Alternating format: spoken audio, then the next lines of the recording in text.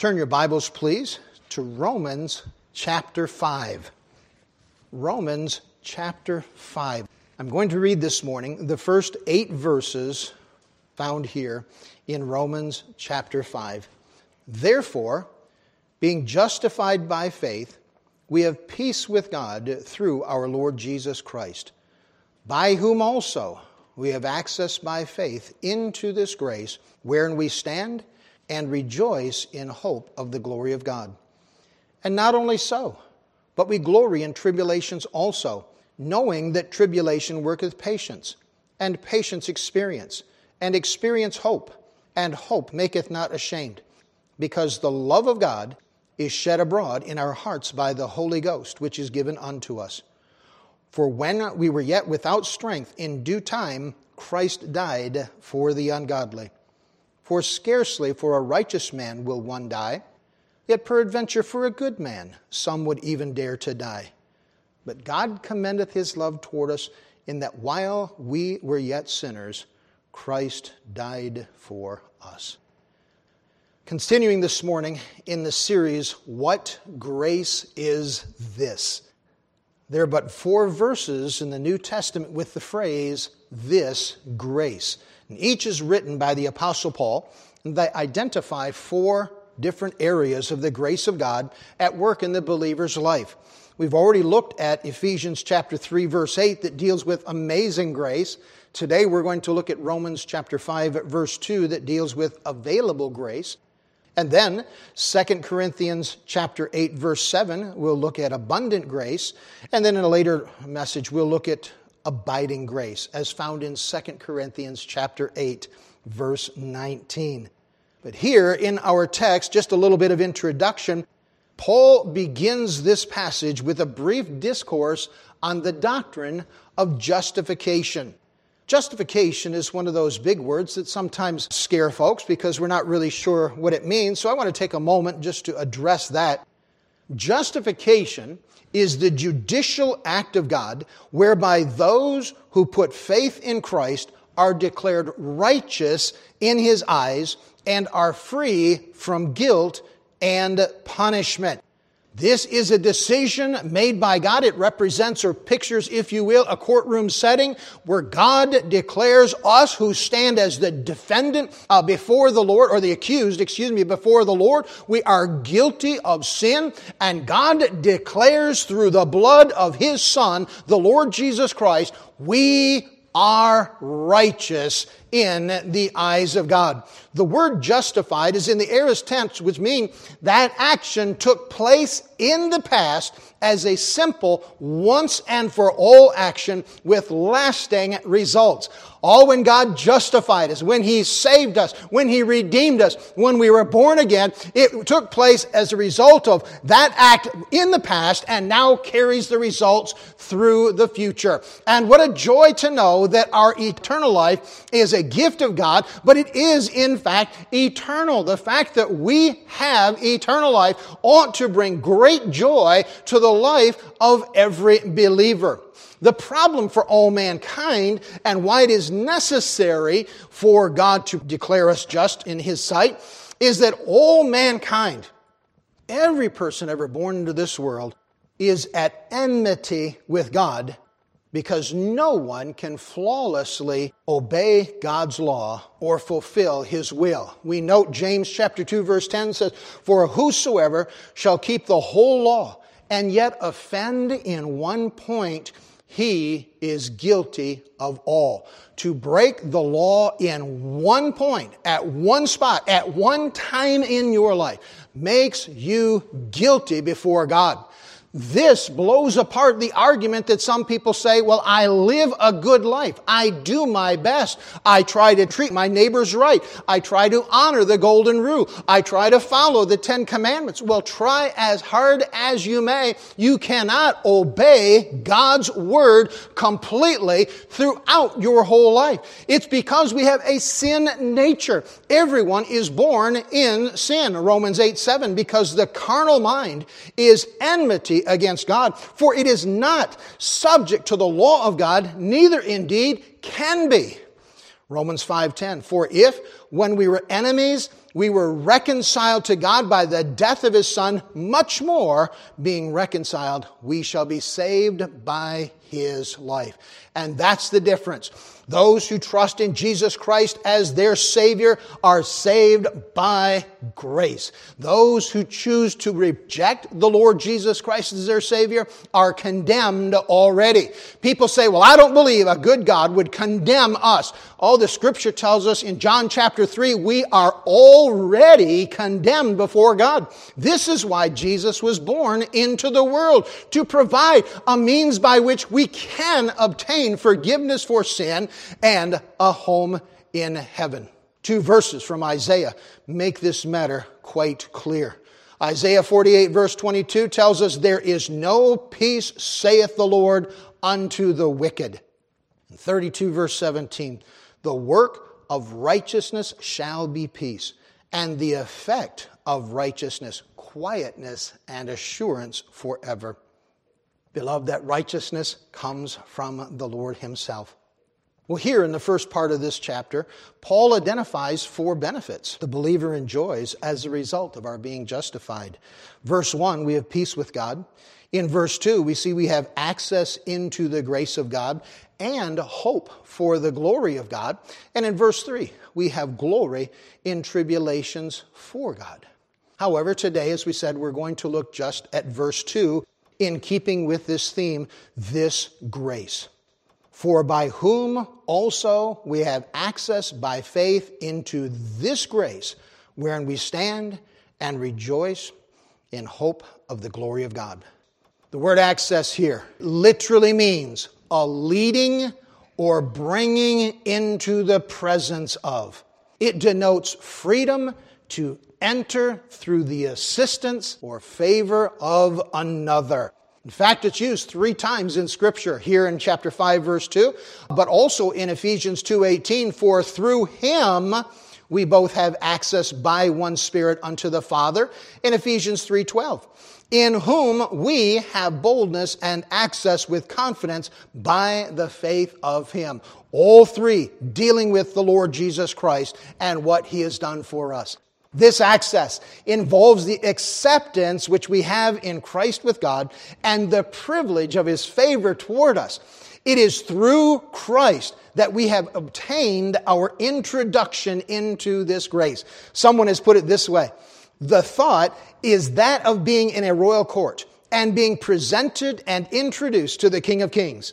Jesus Christ is the one who throws open the door into God's presence. He is the one who presents us to God, the sovereign majesty of the universe. This morning we're going to look at 3 factors which clarify this amazing and available grace of God.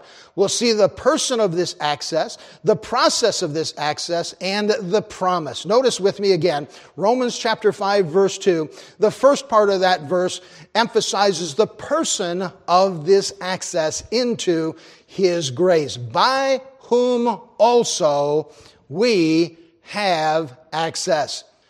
Notice it's through Jesus Christ that we have access into this grace. He is the one who throws open the doors into God's presence. He's the one who presents us to God, the sovereign majesty of the universe. John chapter 10, verse 9, Jesus said, I am the door. By me, if any man enter in, he shall be saved and shall go in and out and find pasture. Granting access into this grace was accomplished when Christ died on Calvary. But how? Let's back up for just a moment and consider the history of Israel. Throughout the history of the nation of Israel, both the tabernacle and the temple represented the presence of God among His people. Both were divided into 3 parts. You had the courtyard, the holy place, and the Holy of Holies. It was into or within the Holy of Holies that the high priest would enter once a year to bring the sin offering as an atonement for the sins of the people of Israel. This is outlined in Leviticus chapter 16 as well as other passages. It was the Day of Atonement. It was the time when the offering was made to appease God for the sins of the nation of Israel. The problem for all mankind, though, is twofold. Let's consider the New Testament temple, if you will, in the time of Christ. The Jew was kept from God's presence by the veil in the temple. The veil was a gigantic curtain which blocked access to the Holy of Holies. The priest could enter into the holy place, and there you had the lampstand and the altar of incense and the table of showbread. That was a daily practice. In fact, priests were responsible to replace the bread on the table of the showbread weekly. They were responsible to make sure the oil in the golden lampstand never ran out. And as well, they made sure that the incense was burning on the altar of incense. But only once a year could someone pass beyond the holy place into the Holy of Holies. This was a massive curtain that it said 2 teams of oxen couldn't open this great curtain. I won't go into all the details of that, but once a year, the high priest would pass from the holy place into the Holy of Holies to offer that sacrifice. Well, for the Jews, that veil prevented them from entering into or having access into the presence of God. Now, the Gentiles was a different story. The Gentiles were allowed to go to the temple there and see the temple, but they couldn't go any further than the court of the Gentiles. In fact, there was a wall separating the court of the Gentiles from the rest of the temple area. And each opening in the wall around the courtyard had a plaque there that warned Gentiles that should they pass any further going toward the temple, they would be put to death. So here the Jews couldn't get into access to God because of the veil. The Gentiles couldn't get access to God because of this outer court, this wall. So nobody other than the high priest had the privilege of entering into God's presence. But he could only do it once a year. But when Jesus died on Calvary, the scripture tells us the veil in the temple was rent, was torn from top to bottom. Luke 23:45, and the sun was darkened, and the veil of the temple was rent in the midst. Ephesians 2:14, we see what that represents. For he is our peace, who hath made both one and hath broken down the middle wall of partition between us. For the Jews, he broke down the veil, preventing them from gaining access to God. For the Gentile, he made it possible for them to benefit from the gospel message and have access to the Lord. So now the gospel is available to both Jew and Gentile because of Christ dying on Calvary. The writer to the Hebrews says the curtain was a picture of Christ's body and being torn to provide access to and allowing us to draw near to God. Hebrews chapter 10 verses 20 through 22 say, by a new and living way, which he hath consecrated for us through the veil, that is to say, his flesh. And having an high priest over the house of God, let us draw near with a true heart in full assurance of faith, having our hearts sprinkled from an evil conscience and our bodies washed with pure water. Here we have the assurance, we have the promise, we have the joy of knowing Jesus Christ has made it possible for us to gain access to the Lord. This grace that gives us access to the Lord and is therefore not only amazing, but it is available, and it is available to everyone. But how has it been made available? Romans chapter 5 verse 2 goes on to tell us, by whom also we have access by what? By faith. Not by works, not by church membership, not by being born into the right family. We're born in the right nation. We're born with the correct language. No, none of that matters. We have access by faith. This identifies the human means of that access. Believers in Christ stand in the sphere of God's grace because Christ has brought them to this position. He is our only means of access, and we must accept his offer of grace by faith. Great truth with faith in Christ and him alone is the theme of the entire Bible. Now, no physical evidence is given. No document certified by government official is provided. No message written in the sky. Just faith in Christ. For by grace are ye saved through faith. And that not of yourselves. It's a gift of God, not of works, lest any man should boast. For we are his workmanship, created in Christ Jesus unto good works, which God hath before ordained that we should walk in them. Interesting when you consider that word workmanship in Ephesians chapter 2, verse 10, means masterpiece. We are that masterpiece He has created in His image. And the fact that we do good works, it is not for the purpose of winning or obtaining salvation. It's not for the purpose of gaining the favor of God. No, it is for the purpose of fulfilling the will of God that is there for every believer in Christ. We are expected of the Lord to live for Him, honor Him, obey Him, and seek to be like Him. Christ gave Himself as an example, and by faith we follow Him and do His will. Not by works of righteousness which we have done, but according to His mercy He saved us by the washing of regeneration and renewing of the Holy Ghost. Titus 3:5. John 3:36 tells us, He that believeth on the Son hath everlasting life, and he that believeth not the Son shall not see life, but the wrath of God abideth on him. You know, our Lord has made it very clear in Scripture. You have eternal life, or you do not have eternal life. If you have the Son, you have life. If you have not the Son, you have not life. John 5:24, Jesus said, Verily, verily, I say unto you, he that heareth my word, and believeth on him that sent me, hath everlasting life, and shall not come into condemnation, but is passed from death unto life. John 6:35. And Jesus said unto them, I am the bread of life. He that cometh to me shall never hunger, and he that believeth in me shall never thirst. This is the message that Paul preached. We see this in the book of Acts as well as many of his letters, but specifically Acts chapter 16 verse 31, when Paul and Silas were in the Philippian jail, and we know the story how they sang praises to God there at midnight, and the jailhouse shook, and as a result the doors were thrust open, and the jailer came in fearing they were gone and was going to kill himself. Paul said, don't do yourself any harm. Said, we're here. The man cried out, what must I do to be saved? Paul didn't say rush out and join a church. He didn't say find somebody and go get baptized.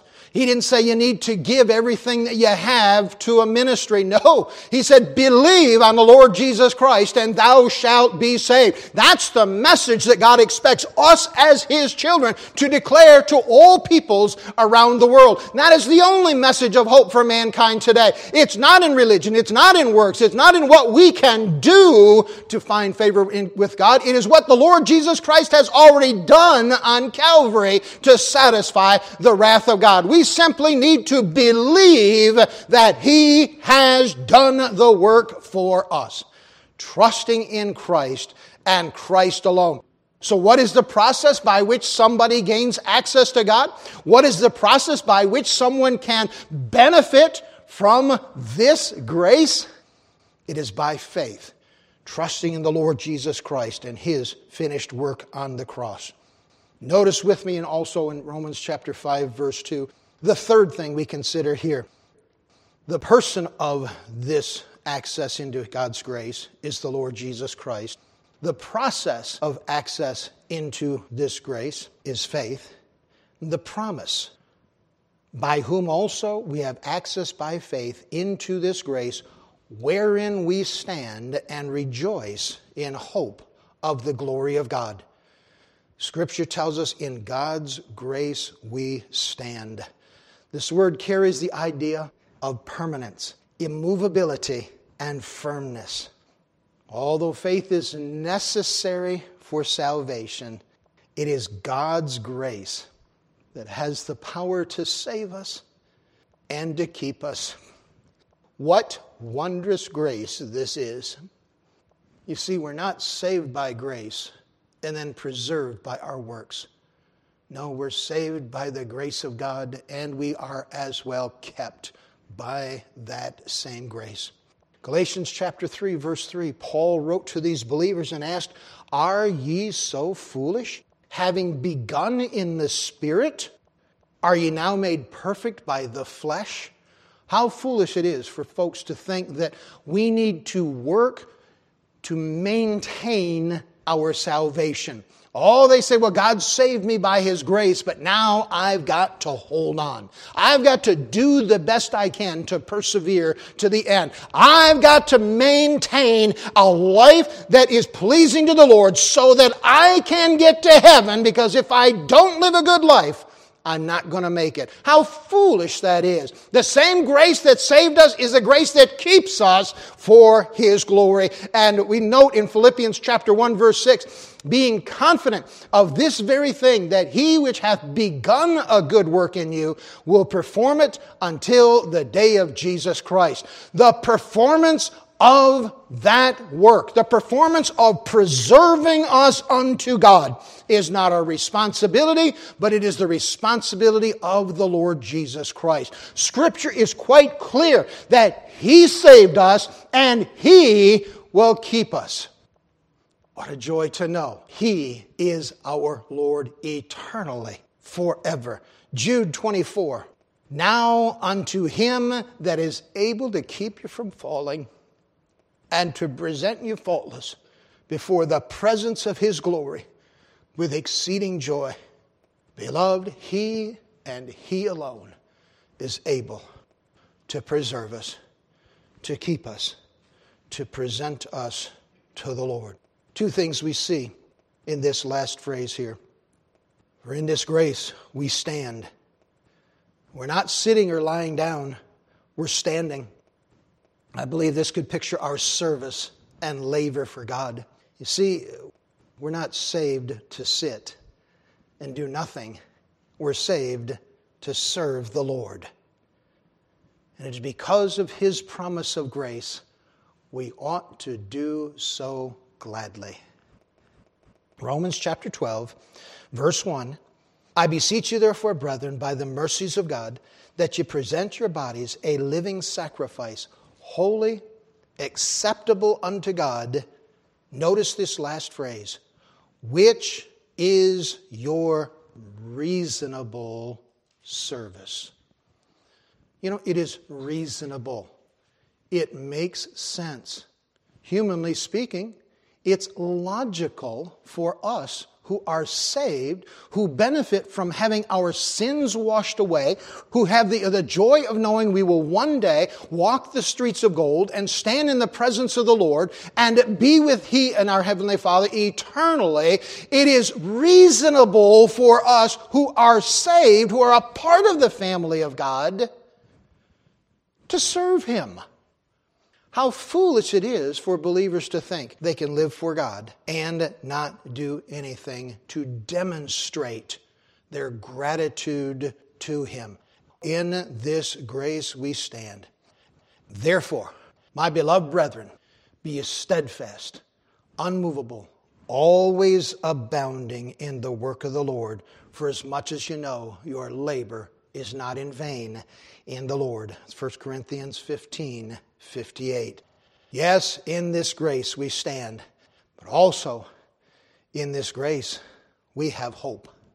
The hope of the believer is perfect assurance, confidence, and knowledge that God can and will do exactly what He said He would do. Standing pictures our service, but this hope pictures our surety. Christ has justified us.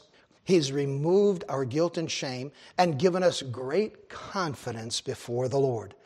Our hope is based upon the presence of God's Spirit who dwells within us. That seal of the Holy Spirit, who is the earnest of our expectation. We have the assurance of knowing that Christ will one day call us home. Again, Romans chapter 8, verse 24.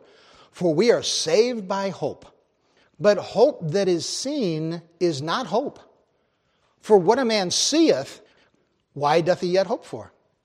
But if we hope for that we see not, then do we with patience wait for it. Titus 2:13, looking for that blessed hope and glorious appearing of the great God and our Savior, Jesus Christ.